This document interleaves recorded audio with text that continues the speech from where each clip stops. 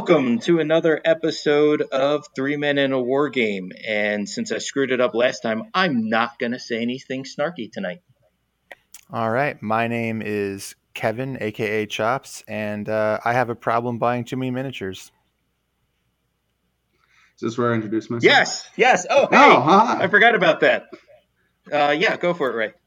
Yeah. So, hi. How you doing? I'm subbing in for the beloved Potter tonight. My name's Ray Flynn from Third Floor Wars. I'm one of the co-founders and the tactics article writer for the website. And I have nothing snarky to say because we have Paul and he'll take care of that. Oh, but I forwent my. Give it time.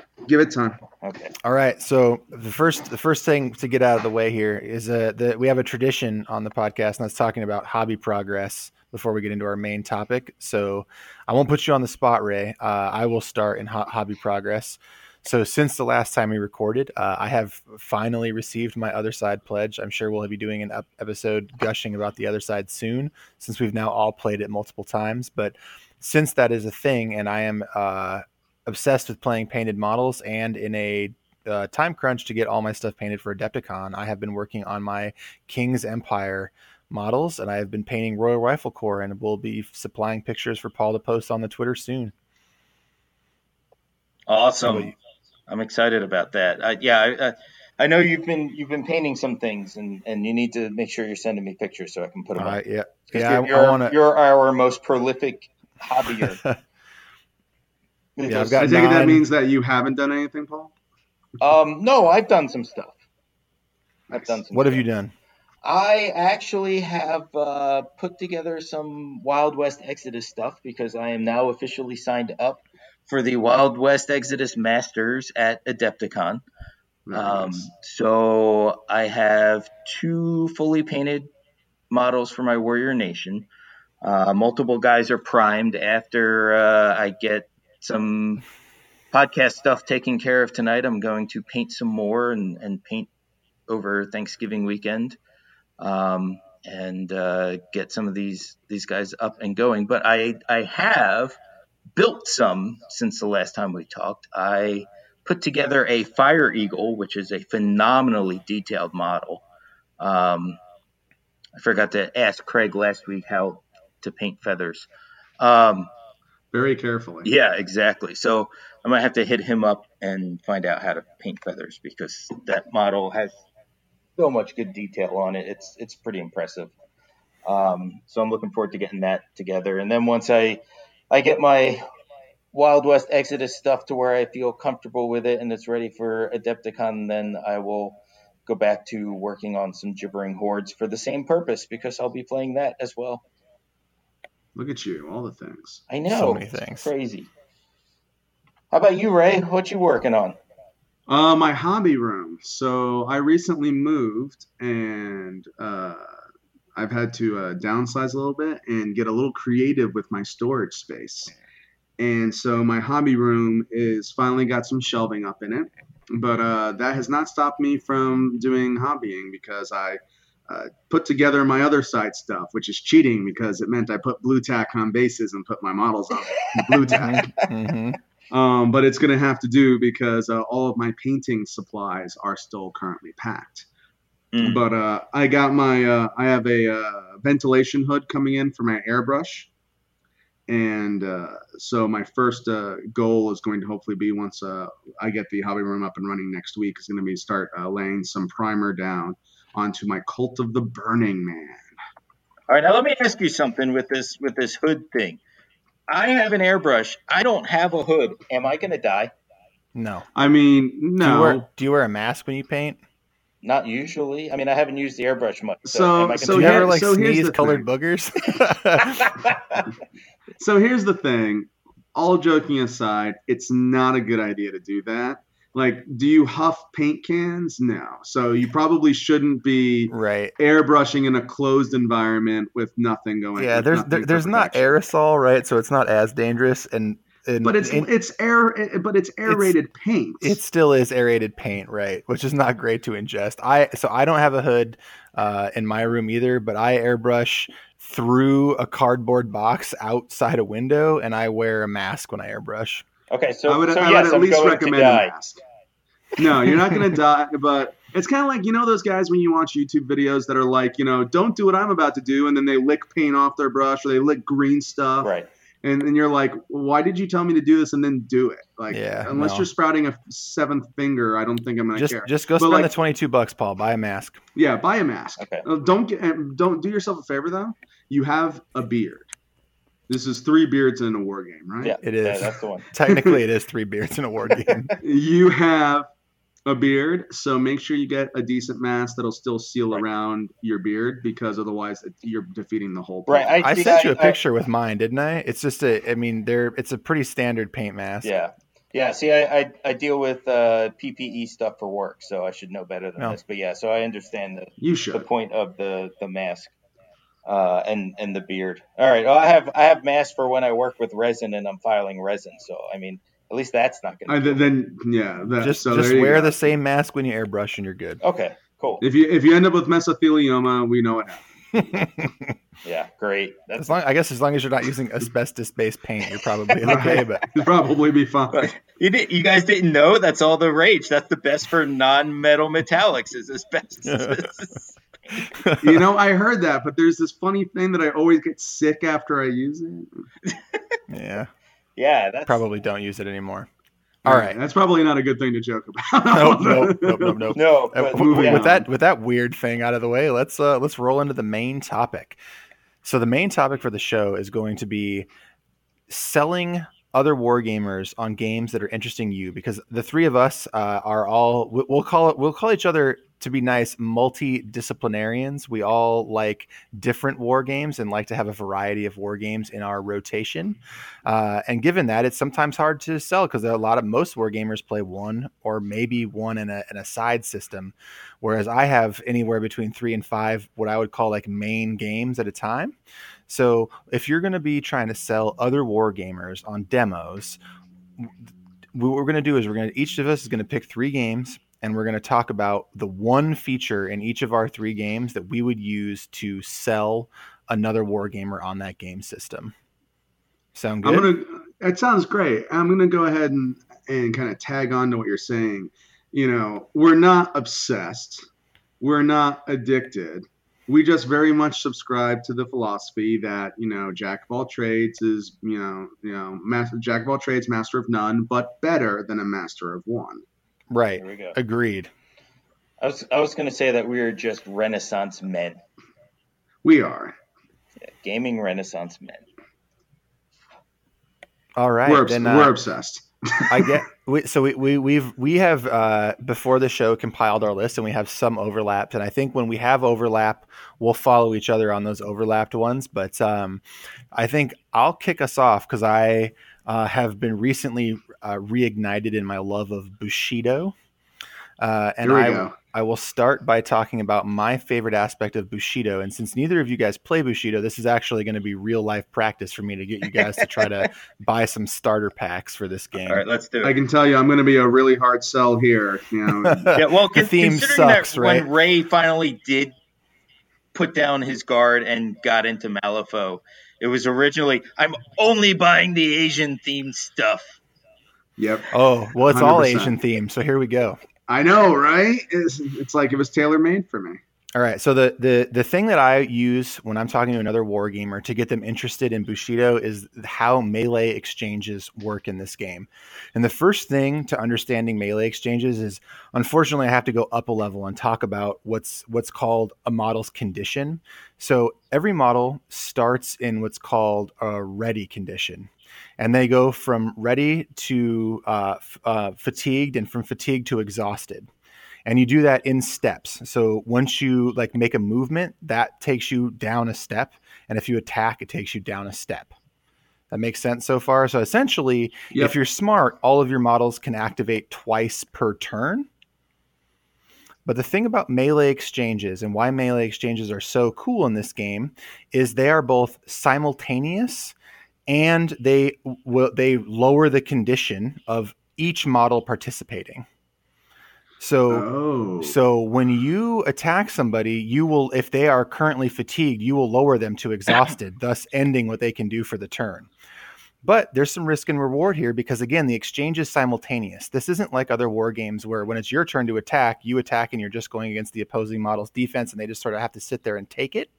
In this game, you are both going to attack at the exact same time. Now, the active player has initiative, so their rolls will count first, but here's how it works. Every model has a melee statistic, and that melee statistic is 2 or 3 or 4 in general. And what that means is that's how many dice you get to bring into the combat.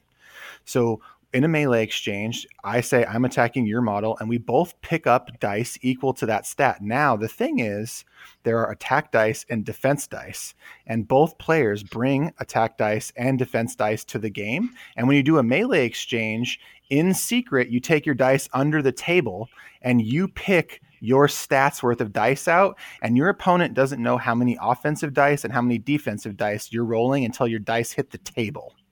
Oh, that's cool. And then how it's resolved is you roll the dice and then you basically roll the attacks and then look at to see if the defenses are better. And then again, on the other side.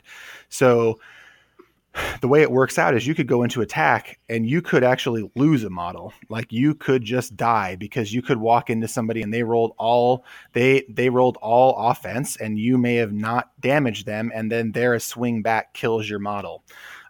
Conversely, you might both just clang swords together, but at the same time, you are reducing that model's ability to take actions further in the turn. So it creates these really tactical situations where you're both looking across the table and trying to get the most advantage that you can over a player. And this becomes especially important because say you exhaust a model, once that model is exhausted, now they're also on a -1 modifier for that, how many dice they bring into future combats, which makes ganging up on models especially deadly. So that's my favorite thing about Bushido is that simultaneous melee exchange and the fact that it deeply affects both models involved, and it keeps both players involved because both players are making really hard decisions every time there's a combat. I actually do really like that. That would definitely drag me into that game. And I can go into the minutia about how you calculate success and stuff, but suffice to say, it's very, very tactical how many dice you roll and how those things resolve. It's very, very good. Love that. You got my vote. All right. Paul, what do you think about that particular? Oh, I mean, it's certainly unique, right? Because you have other games where you have opposed duels, right? Infinity and Malifaux and now the other side. But the strike back concept is normally the not. fact that you are actually fighting at the same time, right? It's not just an opposed duel, right? Like right. All right, I'm actually shooting at, or I'm punching you too. The activeness there is what intrigues me most about it, right? Because you are being sucked into that fight and you're an active participant in it. Mm-hmm. You're gonna hear me say this probably a couple of times tonight over in relation to this topic, but what I love about it the most is kind of the headcanon concept, where it's like you can really create a narrative story in your head about like this epic duel between these two models, and it could be like freaking farmer versus like a foot soldier.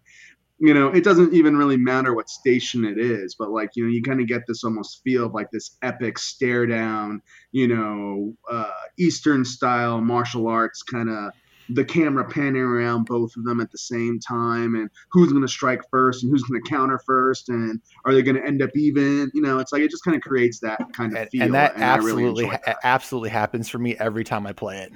Nice.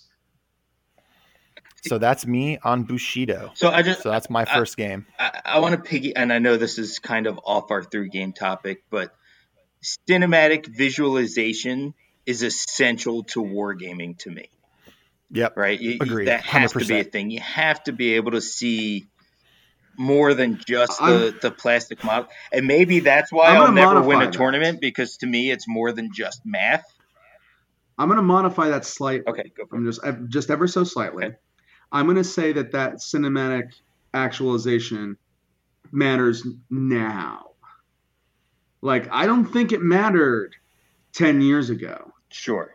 You know what I'm saying? Like, because there was fewer miniature games And it wasn't a thought then, because like everyone does it inherently. And back when like 40K first dropped and stuff like that, like there wasn't really a competition for that kind of thing. Mm-mm. So you just kind of like, you just were like, oh, this is this epic grand battle in there. And like the thought stopped there because it didn't need to go further. But now that there's all of these systems and all these models and all these intricate designs, like you don't have squads of 30, Space Marines that look all the same anymore. Mm-hmm. Now you have crews that could be 10 to 30 models that they're all unique. So I think it's a really important aspect of a war game. If you don't have that in your war game, I think you're really missing a key element to the sell. Agreed. Wow. That's good insight, Ray. All right, Paul. What's your first game? My first game, I am gonna go with The Other Side. I don't think we talked about my Other Side thing coming into this, did we? So this might be a surprise. Yep. Right?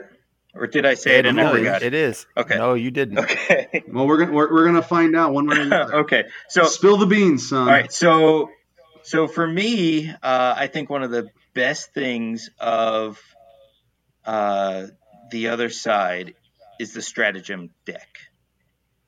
Right? Because it is fairly unique to The Other Side, right? Because you have essentially a deck of 6 cards that you're building, and you're able to purchase them throughout the game for quite a powerful in-game effect. The gibbering hordes that I'm playing, we can summon more units, we can create more terrain. So it puts you at a major tactical decision making point on which cards you're going to use. And I guess it ties into the fact that there are so many uses for tactics tokens in that game. And that's another place where you're thinking about using them. Right. Mm-hmm. So it's a big commitment, and you have to show your opponent the one you buy too. Exactly. So it's not a surprise. Right, to them when you're like, oh, this is what I've got, right? So you have to. It might be a surprise when you use it, right? But when you use it, but they know it's coming. Mm-hmm. I think, and to kind of just to add on to that for anyone who's not played it yet or hasn't been able to read the rules yet, you mentioned tactics tokens are used for a lot of things. One of those things is drawing your hand size. Mm-hmm. That is true. So like it's really, I totally agree with what you're saying. Really drives home the point here is that when you buy a stratagem, they're like 3 and 4 costs sometimes, 3, 4, 5 costs. Like that means you're not getting cards that turn because you bought a stratagem instead. Or you're not reflipping things you didn't like. There's like lots of things that you're not doing when you're buying those cards. So you got to make use of them when you buy them. Correct. Yeah. If you're buying them and you're not using them, that's a bad huge choice, waste, right? Because you could have got cards or used them for all the different things that they're used for. But the other thing that's really fascinating about this is it also factors into a catch-up system built into the game. Because when you're losing, when you have less victory points than your opponent, all of your stratagems cost 1 less. 1 less. Yeah. Right. So that gives you more things that you're able to do with those tactics tokens. If your 2s are coming down to a 1, right? You might be able to get 2 of them, or you get that stratagem that you really wanted to use. And another thing that's worth noting here is that the factions in The Other Side are big, but they're not like Malifaux big, right? Mm-hmm. Right. But however, your choice of tactics cards is pretty wide, because you have your general ones and you also have your faction specific ones, and you can only bring 6. Yep. So that's one way to bring a lot of customization to your army is the 6 stratagem cards you actually build and bring into your list. And now and a couple of those cards give victory points too. That's right. Yep. Yeah, the King's Empire that's another especially. Consideration. Yep. And I'm not a big fan of having to go through the deck building process. Like I know Chops, you love doing that. It's not my thing, but I enjoy building the stratagem decks. But it's only 6 cards, and we have been playing, and I guess this is my prop. I'm going to sound dumb here to people who've played it. We've been playing it where after you declare your factions, that's when we've built our stratagem decks. Like when we're playing, we didn't pre-bring them. We've built them sort of the same way you build crews in Malifaux. So you know what you're playing, and then you build the stratagem deck. That might be wrong, and I might have to correct that. I don't remember offhand, to be honest. I don't remember offhand either, but now I'm really kind of curious because I'd love to know if you do have that tactical information before you build your deck. Yeah.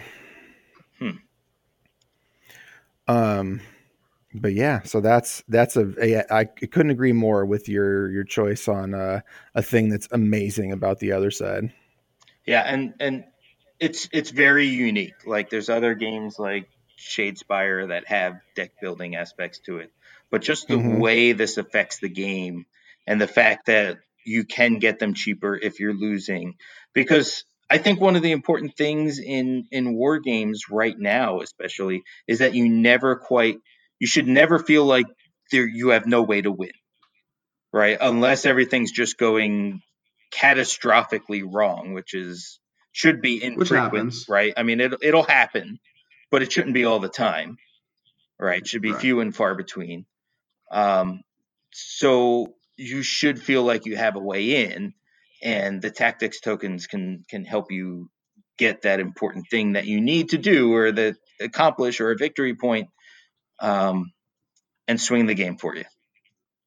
It definitely is one of those things. Like I just recently started playing Kill Team, and they have something similar in there where you have like I don't think they're called stratagems, but maybe they are. They do have stratagems in there.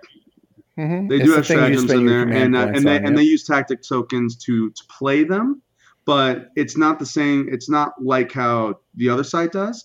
But regardless, the kind of the point there is that was one of those things where it's like I looked at it and was like, oh, this is a reason why I would play Kill Team is this, and likewise, that's a reason why other side I really enjoy is because of that. Like and that carries over more than you think in Kill Team, because in Kill Team the specializations you take along with the faction you pick generate the stratagems you can play. So that is true.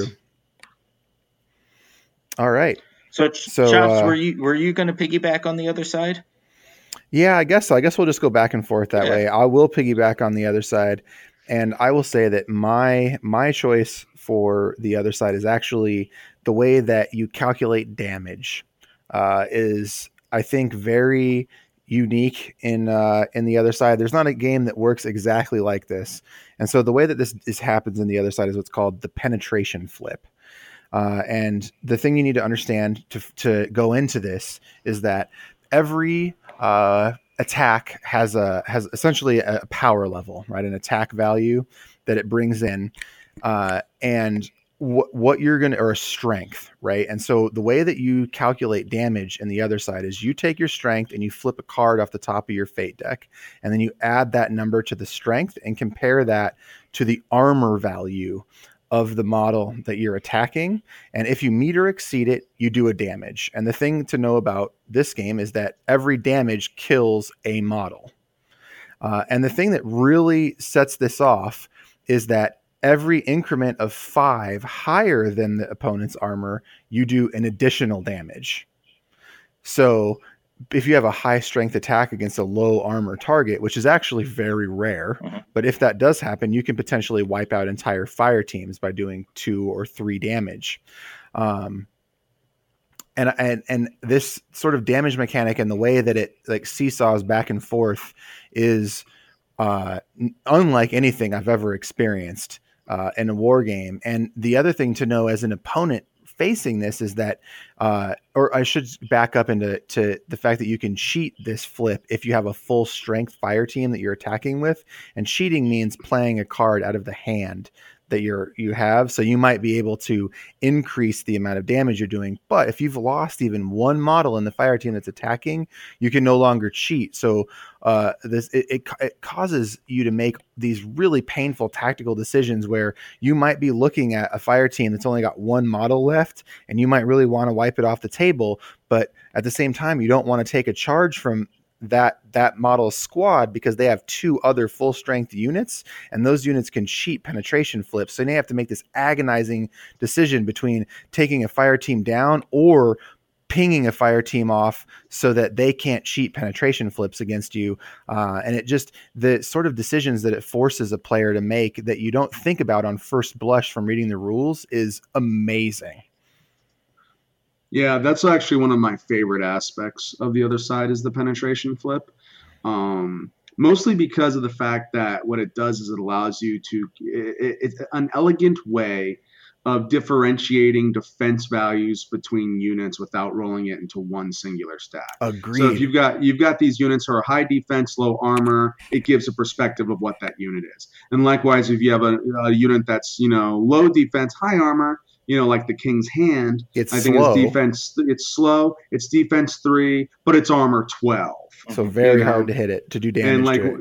Right. So when you're looking at doing, strength 3, 4 hits, that means you need to be flipping an 8+ out of your deck, which means most of the time you're not going to actually get through.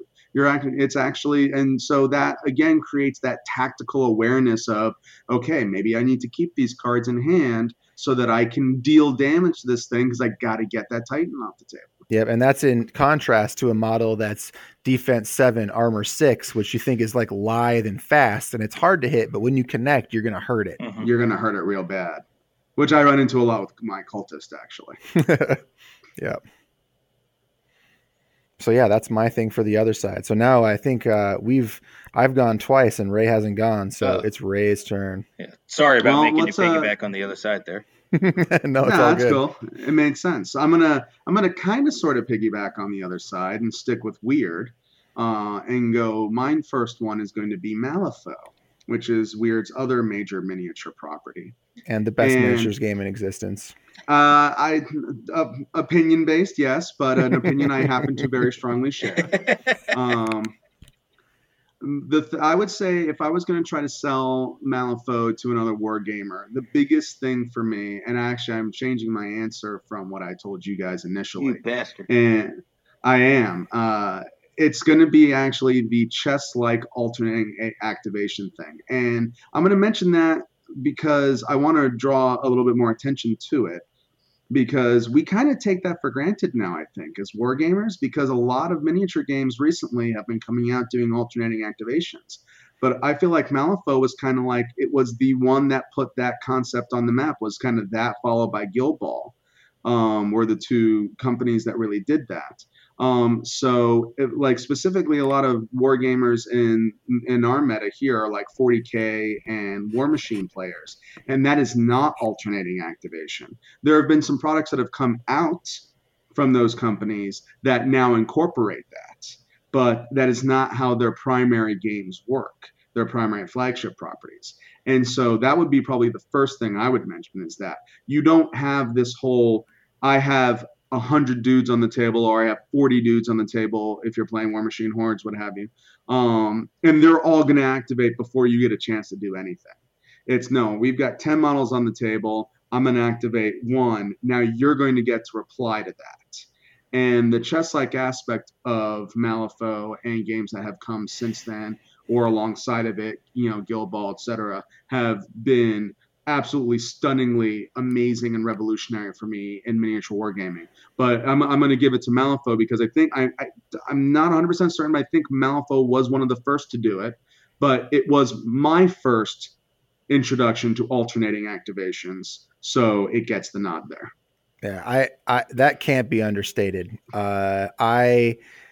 I didn't even think about mentioning that as a selling point for Malifaux because it's so deeply ingrained in how that game plays, and a lot of games do it now, like you noted. But I almost play no I Go You Go games because I don't anymore. Yeah, they leave a bad taste in my mouth. And you're right, Malifaux has a lot to contributing to that trend, and it's one of the best trends in wargaming in general. Yeah. And don't get me wrong, I love Warhammer 40K. I've looked at a lot of the newer stuff that's been coming out. I'm probably going to get back into it. I never stopped liking War Machine Hordes, and I really want to get my Khador back on the table for the motherland. But when I look at those games, I go, I know I'm going to be missing that alternating activation. It's so pivotal to wargaming for me now. And I do like amateur design for games and stuff, and that was like was the first thing that really hit me. Like, if I'm going to start designing something, it's got to be alternating activation, because it's that critical now. Yeah, I'm actually working on a game right now that is alternating activations. Well, and it goes back to what you were saying before, Chops, talking about Bushido and how that functions. And it's about staying engaged in the game. Mm-hmm. Right? I mean, with an alternating activation, that's all the more often that you're making decisions and you're active in the game, right? War Machine, there's huge chunks of time where you're doing nothing but writing down damage and taking models off the table. And that's your engagement. Yep.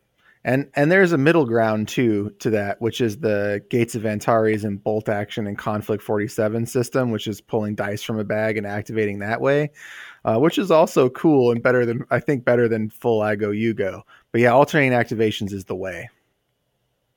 Yep. All right. Who wants? I think it swings back to you, Paul. What's that? Back to me. Mm-hmm. All right. So I'm going to talk about Guild Ball. I like that idea. Okay, I'm gonna go with Guild Ball. I'm gonna piggyback off you from Sweet. So we'll get you going 2 and 2 in a row. But my thing with Guild Ball is, and this would be very important to me to sell it to other war gamers, is the fact that from the ground up, from the very first day they started working on that game, it is designed to be for competitive play. So since it has that mindset in the core engine of the game, it has got to be the tightest rule set out there. It is definitely the antithesis to beer and pretzels. Yes, absolutely. And I mean, just everything about that game screams precision, clarity, and ease. Yeah, I've said it before. It's the heir apparent to War Machine and Hordes. I have no interest in playing War Hordes because I can play Guild Ball. Yeah, and I feel like I get a lot of the same feeling from it. You do, and I don't get my Stompy bots. I do not get my Stompy bots. Not yet. You're just going to have to play the miners then. The miners have. Next year you get one. Yeah, that's ridiculous. We're not even going to get into that. I cannot believe there is no way that model would be allowed on the pitch. Agreed. It sucks and I hate it. I know. I hate it. It's so bad. I'm like, you can't even play soccer with it. At least like Colossus and other people, you can. But kick a ball. It fits in there somehow. But a giant. We're selling people on Guild Ball. It's a super tight rule set. I know it's a tight rule set. And no matter what they put out for it, everything's been extremely clear and easy to learn and easy to work with. Let's say you want to know the most amazing thing about it to me, to piggyback on to your point, is that it is so intuitive. Like when I was first learning Guild Ball, when I would want to do something, I would look up in the rules and I go, oh, of course that's how it works. Right. Like everything works the way you would expect it to work, which is amazing when you contrast that against the fact that it's like this extremely tight competitive rule set. It's an amazing feat of rule writing. It's kind of one of those things where it's almost like, made for gamers by gamers. Absolutely. It is because basically, they started making that game because they sat around going, I wish Privateer Press would have done this rule this way. And they're like, well, instead of just bitching about Privateer Press, let's do it that way. Yeah, and it worked. Yeah, and I'll absolutely agree with you. It's like, so we mentioned, Chops and I mentioned earlier, and even with my clarification of opinion, that Malifaux is the best miniatures game out there right now. But hands down, I will absolutely agree with you that the rule set of Guild Ball is the best rule set in miniatures gaming. Yeah, it's the tightest and most clear. I won't argue absolutely. that. Absolutely. And it's because the intention right off the bat was to make it a competitive gameplay. Well, I mean, and that kind of makes sense when you think about it. And like again, here goes the headcanon commentary. Like you're playing a sports game. We're playing soccer with full tackle and bloody brass knuckles. So it makes sense that like from a game that in its inherent design is hyper competitive, that you are going to have to make a super tight rule system for it. It's like there's a little bit of fudge that can kind of be expected in other miniature games when you look at like, oh, I have a field of like 200 minis on the table and they're all going to shoot at each other. It's like, or I've got big stompy bombs that are going to charge in and they're going to ping off each other's armor. There almost feels like there's a little bit of wiggle room to be had there because it's giant stompy bots swinging at each other. Like, how can it be clean? But when you think about soccer, football, like this is the tightest rule set we're going to get. There's only two things that can happen here: ball goes in goal or you go off field. So it's gotta be perfect. And they hit it out of the park. I agree. And here's the other thing too, right? Chops, you're sitting there wearing your Chicago Fire shirt. When you play Guild Ball, and if you're a football fan or a soccer fan, it's easy to visualize what you can watch at a game and what's happening on the pitch of Guild Ball. That's true. And there's even some tactics that are sound and work that you can actually translate into playing Guild Ball. Yep. And that, I mean, I go into soccer games here. After playing Guild Ball, I'd be like, oh, he's pushing. Oh, look, he's dodging. Just like, oh, there's the screamer. He rolled 2 6s. Yep. Right.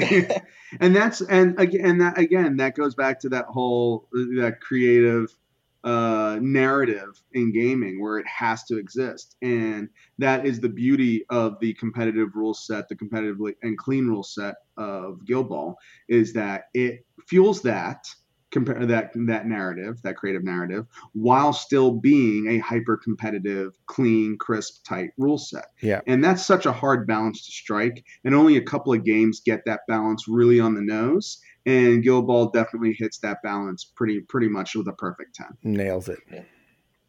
So for my thing for Guild Ball is actually a specific aspect of that clear rule system. For me, if I'm going to sell this game to another guy, it's like, a lot of miniature games are dice based, and this one is dice based as well. What I'm going to sell is the playbook system, the damage and game effect system, which is so beautifully elegant in its execution that I cannot stand it. Because you look at games like War Machines, where you get a card, and the card has the unit stats, and then you got your stuff. And then that's all they can do. They can run, they can charge, they can stab you with their spear. They can shoot you with a gun. But then you look at like Malifaux, and like Malifaux has got a unique card for each independent model, and they have like 20 things on that card, depending on the model, that they're going to do and interact with other things. And then there's Guild Ball, which is kind of somewhere in the middle of that, where you're going to get 2 to 3 abilities on the front of that card. You're going to get 2 to 3 on the back of that card that are all, generally speaking, very flavorful for that model, flavorful for that faction. And then you're going to get this playbook that is, depending on how well you hit, determines how good your result is.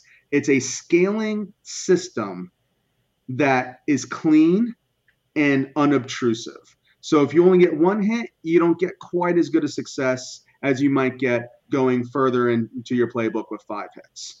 And the way that they've been able to display that on the card without it being confusing is amazing to me. Yep. Yeah. It really is remarkable. And for a person like me too, I'm constantly looking at my models and going, okay, if I'm going to be playing, if I need Stave to do something, I want him to get a knockdown, right? And I don't know what season 4 Stave does, but we'll say he knocks down on 2, and I'm tack 5. I'm thinking, all right, I only need 2 successes on 5 dice. I'm attacking someone that's got 4+ armor, and instantly I can do that calculation in my head. I'm like, all right, cool. I'm going to roll 5 dice. I've got, a 33% chance to roll success, or at that point you've got a 50% chance on each of those 5 dice. If I'm rolling 5 of them, pretty good odds I'm going to roll 2 and knock him down. And, again, you're always at the mercy of the dice, but you roll those dice as you tabulate your successes. And I've got 4 successes on those 5. And now I'm like, ooh, do I really want to knock him down? Or do I want to look 2 steps up in the playbook and maybe do something a little better? So it is fascinating. It's so good. And that's not even taking into the fact of being able to build momentum off of that playbook too. Right. Yeah. It's like that's not even that's a whole other can of worms that we'd have to describe the system basically to kind of get that across as well as we need to. But suffice it to say that it's like there is so much tactical elegance and tactical flexibility with this playbook system that honestly I kind of wish more games did similar things to that. Yeah. And a very, very common thing you see in mini gaming nowadays, and like I'm just starting to look at the Arkham Knights miniature game.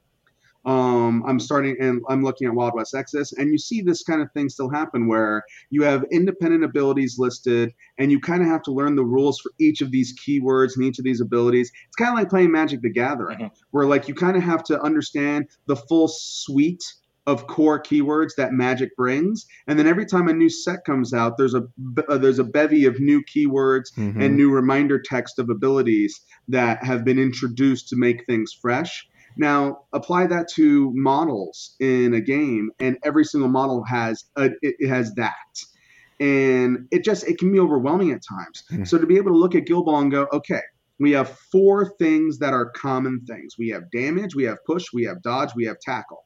And guild knockdown. And play and the knockdown. Yeah, knockdown. So you got 6 things. That's it. Those 6 things. Everybody in the game does those 6 things. Now, how well you have to hit to get that thing is different from each model. And then some models can and can't do some things. Yeah, and then some models can and can't do that. Like this little person over here, this person can't do a knockdown. They might be able to tackle the ball really well because they just slide between your legs and just snatch it from you, but they're never going to tackle you down. Whereas big brute Stave, like you says, like he's just going to lumber over and like, oh, I barely have to hit you and you're on the ground. Yep. It creates so much flavor. It's like the headcanon and there's that word again. I told you it's the buzzword of the show. The headcanon that the playbook system generates is just magnificent to behold. Yeah. And you can look at each faction and go and look at their playbook and go, I don't even need to see the rest of the abilities of the faction. Just based off of what I see on these playbooks, I have an idea of how this faction works. Yep. Yeah. Yep. You nailed it. That's it. And the other thing too is player agency, right? Because you roll the dice and you have choices. And player agency is so important in games, in board games, in card games, and everything. Any game, right? And this system gives you more player agency than any other action resolution mechanic. I think I can say that like bold face. I don't think there's any other action resolution mechanic in any other war game that gives you as much agency after you've rolled the dice. Yep. I would agree with that. Yeah, because and if there is, someone leave a comment on these guys. Yeah, please light us up so that we can find this game because we want to play it. Yeah, we want to play this game. If there is a game that is even better than Guild Ball at action resolution, we need to know about it. Yeah, for sure. Right, because I mean, just about every other game that we play, you're deciding what your action is before you roll the dice. Right. Yep. $100%. And then your dice just determine how well it happens. Or if it happens, right? Whereas in this, it's usually binary. Right, exactly. Right. And then, but in this, you're choosing what's happening based on your results. Yeah, I mean, I've known that, but to hear it out loud, it's like, holy shit! Yeah, that's it's really great. Basics on it. It's kind of like. Yeah, it's like playing a D&D game, except instead of when you roll your D20, instead of it just saying, okay, now roll your damage, it's like, okay, so what's your degree of success? And we're going to determine how well you actually screwed this little goblin. Right. Yep. You're hitting the goblin, but did you slit his throat or did you just, stab him in the lungs? What'd you do? Yeah. Did you just like hamstring him? Did you take a point of damage because you stabbed his pinky toe? I mean, it's like... And it's like, and that's something, and that's how games like that kind of try to drive player agency a little bit. It's like you can choose your weapon, Mhm. and like your weapon has a different spread of dice and stuff like that. But when you get to a miniature game, Warhammer and Fantasy, 40K and Fantasy do this, where you can kind of choose your armaments. But not a lot of games necessarily allow that kind of armament choice. It's you get what's on the Right. card, and you might have a piece of equipment you can purchase, but kind of the core is what's on that card. So when you're able to create such a robust system and it's still on the card, Mhm. you don't need anything else. God And damn like it. God damn it, Ray. I didn't want to print cards for my rat catchers, and now I feel like I have to go get some season 4 yes you cards. do. But it's like, so seriously, like think about it. Like think of how many games we play that have modifiers to their base card because there was only so much information they could put, or they were trying to increase flexibility. And like we see it with Weird, we see it with Citadel or Games Workshop, we see it with Privateer Press, we see it with Infinity, where you buy equipment, where you buy upgrades, where you take assets, where you buy war gear. You don't need any of that in None of Guild it. Ball because it's all rolled into the playbook system inherently. Yep. Yeah, It's so brilliant. good. It's so good. Beer in a bottle, brilliant. Oh, damn. All right. Yeah. Podcast done. Yeah. No, we still got Guild more to Ball. talk about. Yeah, We Guild got Ball. more to talk about. Yeah, Guild Ball's a very good game, Yeah. and now It I'm is. like seriously regretting having not played it for a year. It's so good. I got Butchers. So true story. I approached my buddy Jim, who I talked about briefly in the Friend last of the podcast. show, Jim. Friend of the show, Jim. Wonderful man. He's letting me borrow his Butchers for season 4 because I'm very, very sad about the Brewers, which is who I play. Oh, the Butchers are so good. Oh, I saw the Butchers, dude, and I'm like, I gotta play these guys. And Jim was like, well, I have Butchers I'm not using. You can borrow them. I'm like, please. Yeah, it's merciful gods, let me. It's the only team that I own every model available, and they're all painted. But yeah, they're great. Well, I guess it's also rat catchers. I have, but that's significantly less models. It's only 8 models. Yeah. I've heard really good things about rat catchers. They're so janky. They're so janky. They're fun to play. I mean, that's the point, though, right? Yep. So, Paul, what's your third one? My third one is the apple of my eye currently, and that's Wild West Exodus. Yes. Cowboys versus Aliens. I hope you get your aliens together soon, so this way. Me too. Yeah. The watchers want to come do more than just watch you. Yeah, I'd like to get you out there and giving that a go. But if I'm selling Wild West Exodus to another wargamer, I'm going to be talking about the adventure cards. Right, the Guts and Glory cards, because to me, that is the most unique thing about the game. And there's a lot of unique things about Wild West Exodus. there are a ton of things that they do that no other game does. However, the action, the adventure cards are where it's at. To be able to have 5 cards in your hand if you're playing a 1,500 point game, which is kind of the standard size, that you can look at and say, okay, I can either use these cards to make my activations better, whether it's more action points, refilling your fortune, stealing initiative, taking linking activations together, right? Or even upgrading abilities, your stats. Or you flip them over and it's telling you how you can gain more victory points, right? It's almost like a mini Malifaux in that way, where you have your strategy that everybody's sharing, or your adventure, as they call it in Wild West Exodus. And you have 5 other ways that you could get 5 more points each turn, right? And I've described it to other Malifaux players as, you think of them like schemes, but if it turns out you can't score the scheme, you can use it for something else. Right. Yeah, exactly. It's like suddenly getting another soul stone.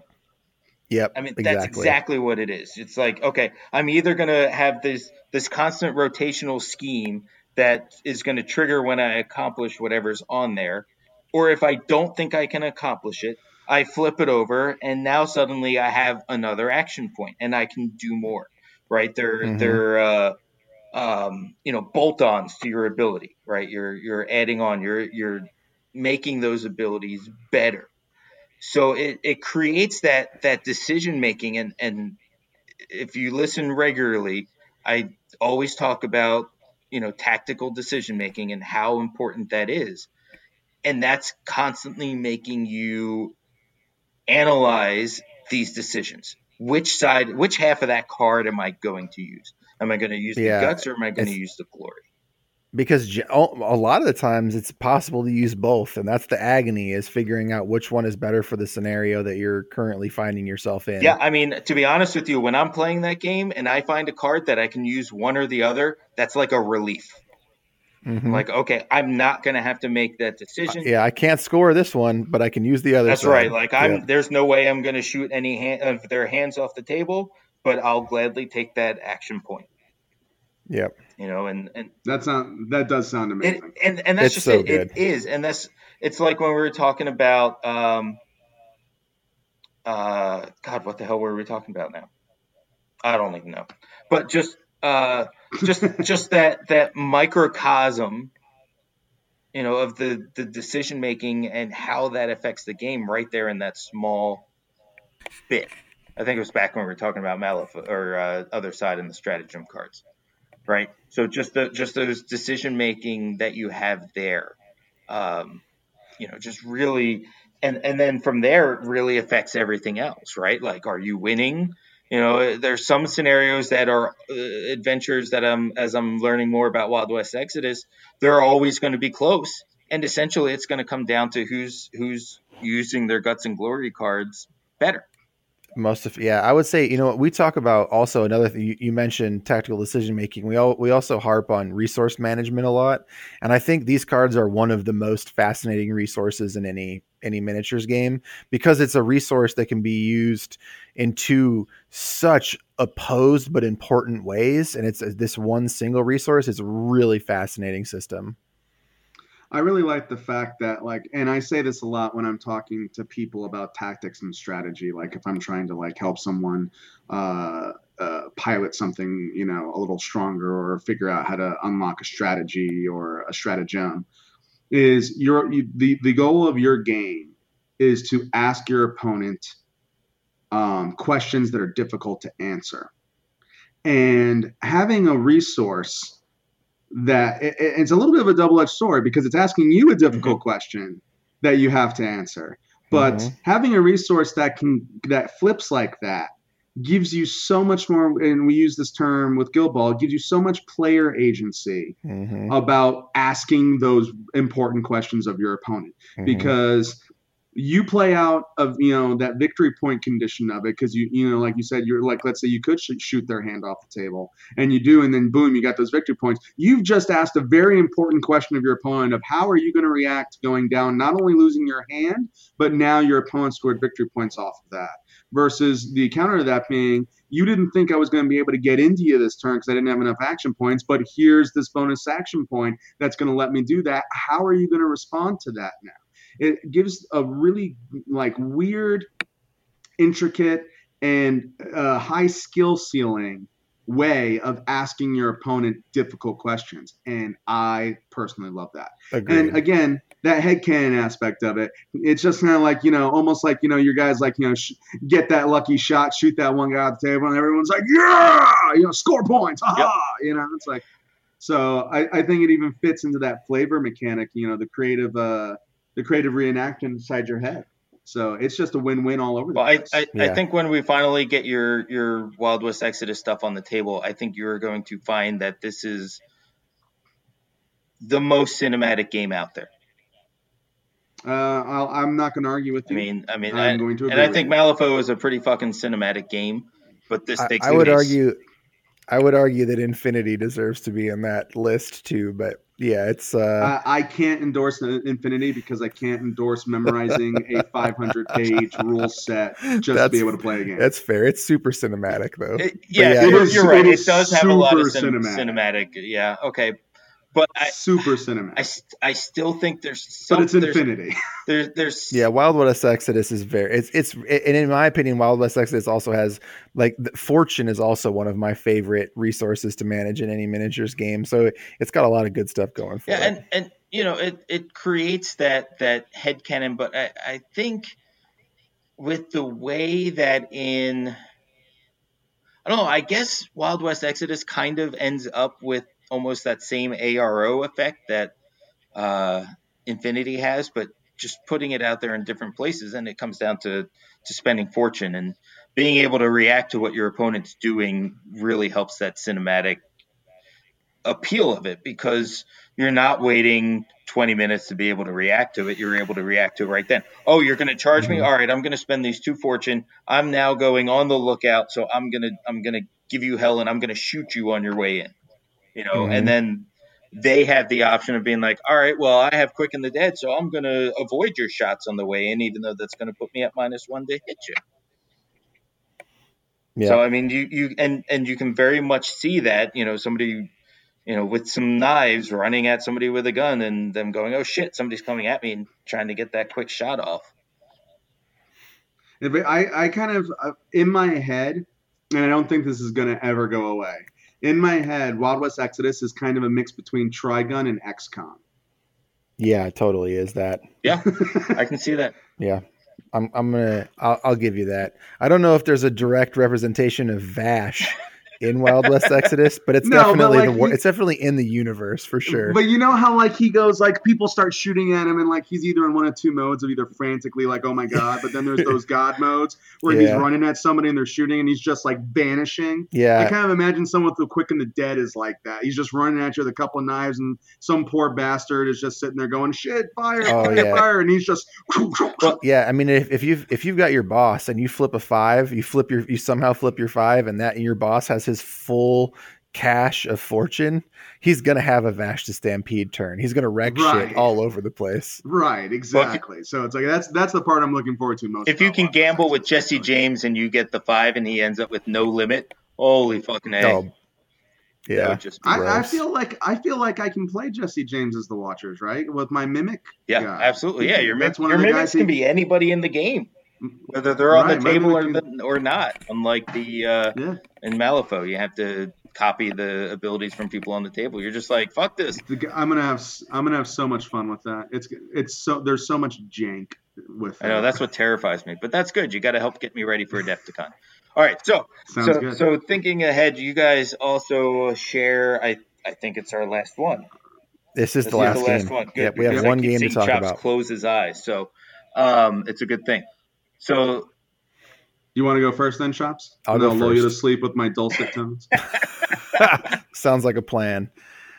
So the last game on the list is Warhammer Underworlds, which is a little bit cheating because it's more of a board game than a miniatures game, but it's a hybrid, as we talked about before. It's in the middle.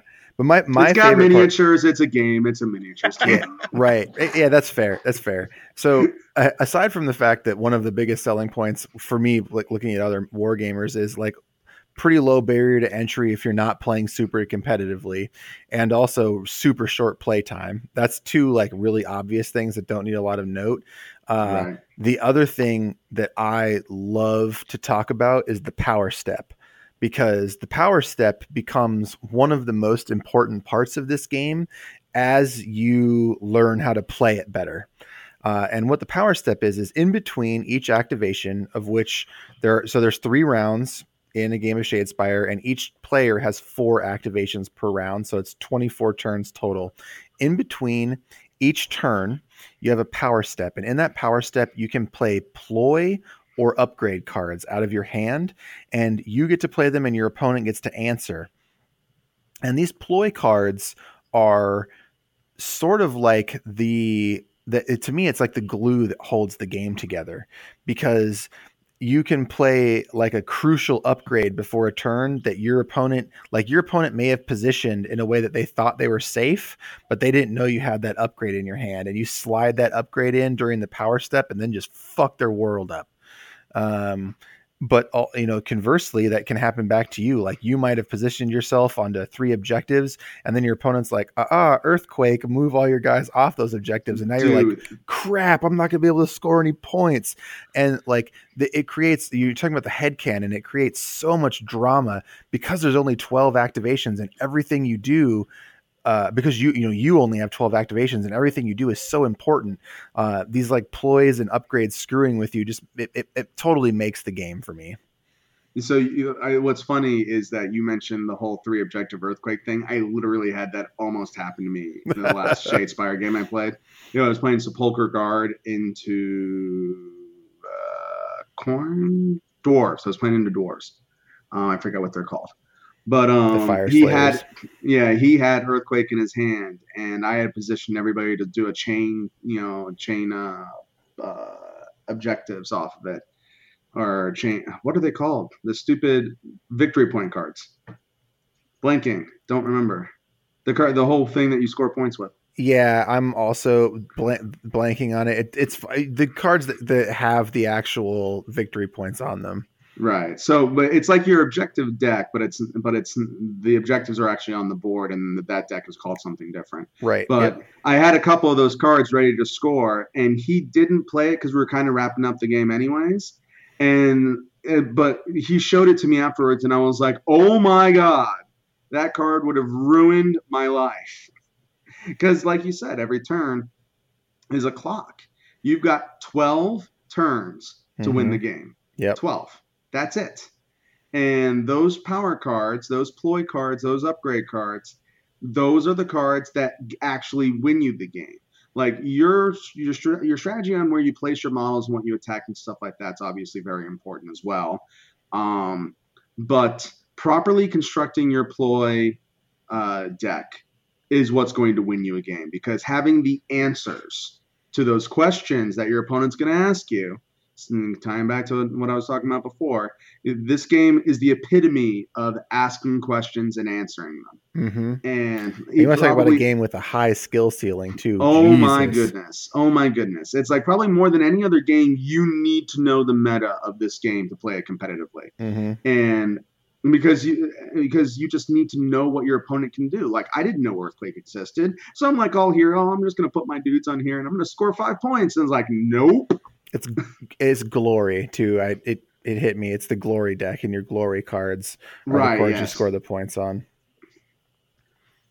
But yeah, man, it like you said, properly constructing that deck makes or breaks it. So for me, to piggyback off of Underworld in the same vein, I have the other side of this coin. So for you, it's the power step. For me, it's the stuff you can build to get to the power step. So every card in Warhammer Underworld is basically unique. Like, you get a couple of duplicates in the starter kits so you can play with your buddies. But every time you buy an expansion, which is a full faction, like it is a full playable, put it on the board tournament faction. Mm-hmm. You get more cards to kind of add to your overall pool of cards. And then you're going to build 2 decks. You're going to build your glory deck, and you're going to build your ploy deck. And every card in each of those decks is unique. That is crazy cool. It is one of those things that you don't really see in other games, where you have, again, we talk player agency, we talk headcanons, we talk, all these types of things. Being able to choose how you win the game. Like, what game does that? Like, Malifaux kind of does something like that. Like, you're going to flip a strategy, and then you're going to flip schemes, and then you're going to choose a couple of schemes. And, like, other side, you got stratagems, and, like, you got your adventure deck and what. No, they say, screw all that. We're not going to give anything globally. If you want to win a game of Warhammer Underworlds, you have to build your win condition properly. And that is so bloody cool. And not only do you have to build your win condition properly, you have to build the deck that, like, the glue that holds your crew together that's going to score those glory. The way you do that is by building this other deck.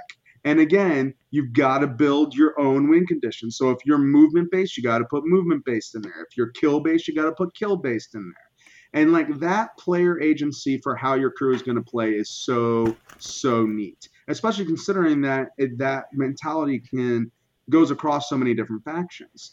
Depending on if you're playing dwarves or undead or storm knights or what have you, it's like they all might have overlapping things that you take similar styles of cards into, but not quite exactly. Right. And You then have like player archetypes, but inside those Right. archetypes, the factions, like there's certain some of the factions can play into 2 or 3 archetypes. Like the ranged based Stormcast can play any one of the meta archetypes because of the ways that they're designed. I had a really good point and I lost it. I'm sorry, and I derailed what you were saying. No, you didn't derail it. I mean, that's it right there. It's just like all the various things that you can do with that concept.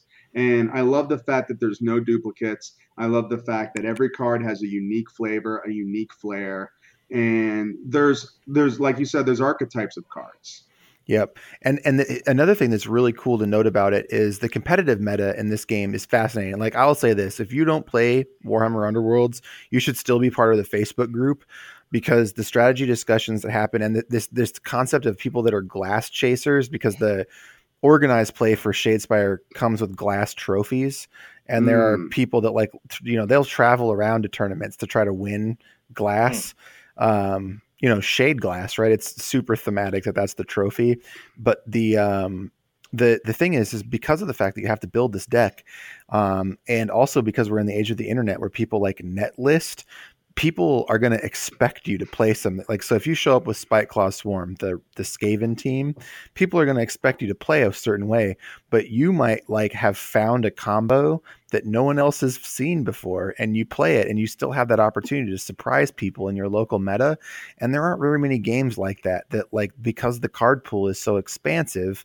And just now, there was an errata that came out that restricted and banned some cards from competitive play, and now all of a sudden the meta is just completely reshifting. People are making new decks, playing factions in ways they've never played before, and the card system as you describe it, and the fact that you have to have 20 unique cards in one deck and 12 unique in a different, it makes it so variable. It's a very, very, very good system. I kind of hope that they do the Magic the Gathering kind of thing with it, where it's like the models themselves don't necessarily rotate out, but the next time a major Warhammer Underground set drops, XYZ cards go. That's what it is. So they drop certain cards that basically what was happening in the meta is that objective based play was sort of taken off the table in the meta because of 2 cards that existed that basically everyone took, and it made it impossible to score objectives. And the cards were also used. Earthquake? Earthquake's one of them. It is actually. It's a banned card now. You can't play it competitively. But then they've also got cards on a restricted list, and you can only have so many restricted cards in a deck. I think it's 5. Yeah, it's 5. Right. Yep. So out of the total set of restricteds, you can only take 5 of them in any given deck. And so that shook the meta up entirely. And I love that. Mm-hmm. Oh yeah, it's so good. But yeah, so that's the Underworlds. What do you think, Paul? Do you have any? I know I tried to get you into it. Yeah, I mean, do you not play Underworlds, Paul? I do. I just I play lots of games. It's one of those ones that I have and I want to play more, but I need to make sure that I'm bringing it every time I go out. So this way, when it's there's an hour left, I couldn't possibly play another Wild West or another Malifaux. I might as well play Underworlds. So I just bought Zarbag's Gits, and I'm super excited to try them. Yes. Yeah, I just got them too. I got the Tzeentch ones, and I'm pretty excited about those. I didn't know about those. Oh yeah, they're pretty interesting. Oh. So yeah, I mean, like I said earlier, I'm not a huge deck builder type. Right. So that's kind of most likely. So this is kind of a barrier entry. Yeah, a little bit. I really like the game. It's just right now I'm going, I have to build a deck. What am I doing? I might just farm that out to Chops and be like, this is what I want to. This is the team I'm playing. Tell me what I should bring. Give me something good. Yeah. Give me something good. Yeah, because Chops is more of a deck builder than I ever was, but. I gotta tell you, I used to play on the Magic Pro Tour. I never like made it big or anything like that, but I used to play the Pro Tour circuit. And so for me, deck building is huge. I love deck building. It is one of my most favorite mechanics in the world. So when someone said, "Hey, you should play Shadespire," I was still in my kind of GW hate, and I was like, "Eh." And they were like, "You have to build a deck," and I was like, give it to me now. Here's my $60. Please take it. Yeah, Just take my money and deck run. building and a game that can take a half hour. Yes, please. Yeah. Yeah, and miniatures that I can paint and they put together neat and clean and simple. Hells to the yeah. Yep. Yeah, I liked it. The big thing for me is the time on that. Being able to play quick. That's worth it to me. Even if I put together a shitty deck just to be able to play. It plays faster than Gaslands, and that's fairly impressive because Gaslands plays pretty quick when you know what you're doing. Mm-hmm. Yep. Oh, big yawn. Excuse me. All right, so that covers all of our games. We might have sold somebody somewhere on a game. I hope so. Yeah. Play them all. Play every game. It's good for you. They're all worth especially it. Bushido and Malifaux. Yeah, and Wild West Bushido. Exodus. Wild West Exodus, yeah. Can't forget about that. And Guild Ball. Yeah, and basically all the games that we Just play them all. talked about. Just play them all. All the games that we talked about. Yeah, if you have any questions, send us questions. We'll answer them. We'll tell you why you should play. If it has alternating activations, you should be playing it. But play Bushido because it's all Asian themed. It's in and alternate history and monsters and cool stuff. See, that's why WWX is great because it's, Cowboys and Aliens. Yeah, but you can have a full Tengu faction in Bushido, which means you're playing all giant mythical birds. I know, which is awesome. Yeah, but like in Malifaux, you can play steampunk cyborgs that with undead. It's like. I mean, it's all the things. Just get them all. Just don't have a life anymore. Quit your job. Play miniature games. I mean, pretty much what we've established, though, is regardless of what interests you in a game, there is a game out there for you. Mm-hmm. At least one. There's a miniatures, if not multiple. There's a miniatures game. There's a miniatures game out there for every kind of gamer. That's right. Whether it's Frostgrave or whether it's Malifaux or whether it's Infinity, whatever your proclivities are, there is a game that's at the level of like mental preparedness that you want to put into it, and also like hobby wise, right? Lots of games with like small miniature counts, like Relic Blade, where you only need 3 or 4 miniatures. So or find Shadespire, one where you only get like 3 to 5. Yeah, exactly. Unless you pick a swarm, in which case that's on you. And then it's like 8 or 9. Right. Yep. So or 7 to 9. Anyway, pick a game. But I mean, even to be fair to what you're saying there, Chops, you also have X-Wing, where your minis are already painted. Oh, you don't have to paint them. Yeah, just find the game and play it. Yeah, exactly. All right, so that kind of sounded like our last thought, so I don't think I need to go around the horn and ask that. But as we wrap up here, Ray, thank you very much for being on again. Plug your site. Plug your site. Yeah, give us another plug. So our site is thirdfloorwars.com. You can find us on YouTube. Just search Third Floor Wars. We are going to be posting up some new painting videos. Craig Shipman, our resident painting guru, is currently working on another video. I've got some tactics articles in the work and a tactics vlog I'm going to be starting up hopefully in mid-December. And then we've got some unboxing videos for the other side coming next week as well. So be sure to check us out, like, subscribe, and of course, give these guys as much love as you can too. And if you haven't seen Craig's painting, you're in for a treat. You trust me on this, you want to learn from him. Yes. Like he is somebody great to learn from. Even if it's, he's helped me out with a ton of things, just going, hey, how do I get this to work? And he is one of the most gracious with his skills person that I've met in the hobby game so far. And there's a lot of gracious people. Like there's a Facebook group that we're all kind of a part of, like Hobby Hangouts, I think is what it's called. And there's a lot of people there that are going to help you get better. Craig is just one of those guys who's like, he's so free with his knowledge and he will answer any question he can. And it's just, he's sensational. His paint jobs are absolutely exquisite as well. And his first video that he dropped was for the Domador de Cadavares from the Malifaux line. and they're beautiful sculpts, and he's painting them up, I believe, as the box art. But he just dropped the first video this past week, and he's dropping the next video. So go check him out. They're only going to get better with time, and your painting skills will get better with his time. And speaking of hobby hangouts, if you become a Patreon supporter of us, you could potentially come and hang out with us as we hobby as well. So Look at that. yeah, look at that. Thank you for that. So go to our Patreon site, patreon.com/3meninawargame, and check it out. We're out, or in the new year, we're going to have some new additions on there too. So Discord chats and all that fun stuff. So support us. Love it. Yeah, it's a good way to make it so that we can keep doing this and we can keep talking about our favorite stuff. So Sounds good. Thank you yeah, guys for having me on. thank you for being on, thanks Ray. for coming on. We super appreciate it. Next week we'll have Potter back in his usual chair with more things to talk about, and we'll find out how he did on his Star Wars virtual reality, augmented reality, or whatever you want to call it thing down in Florida that Chops and I did not get to do. So, Oh, shucks. so follow us on the social medias. It's all at 3 Men in a War Game. It's the number, not the word. I already plugged the Patreon. Thanks to Static is the City. Thank you for Static in the City. Yes, thank you, Static is the City, for the wonderful music at the top and bottom of the show.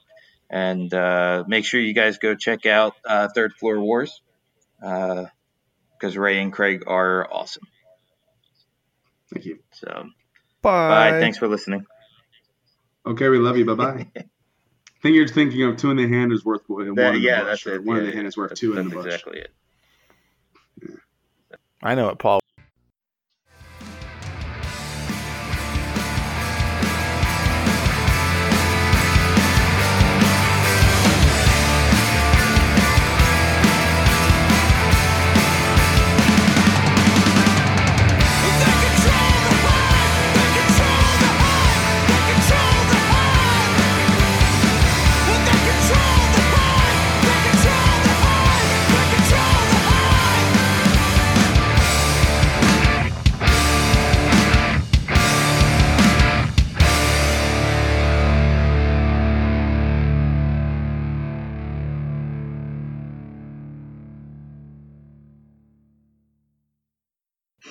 All right.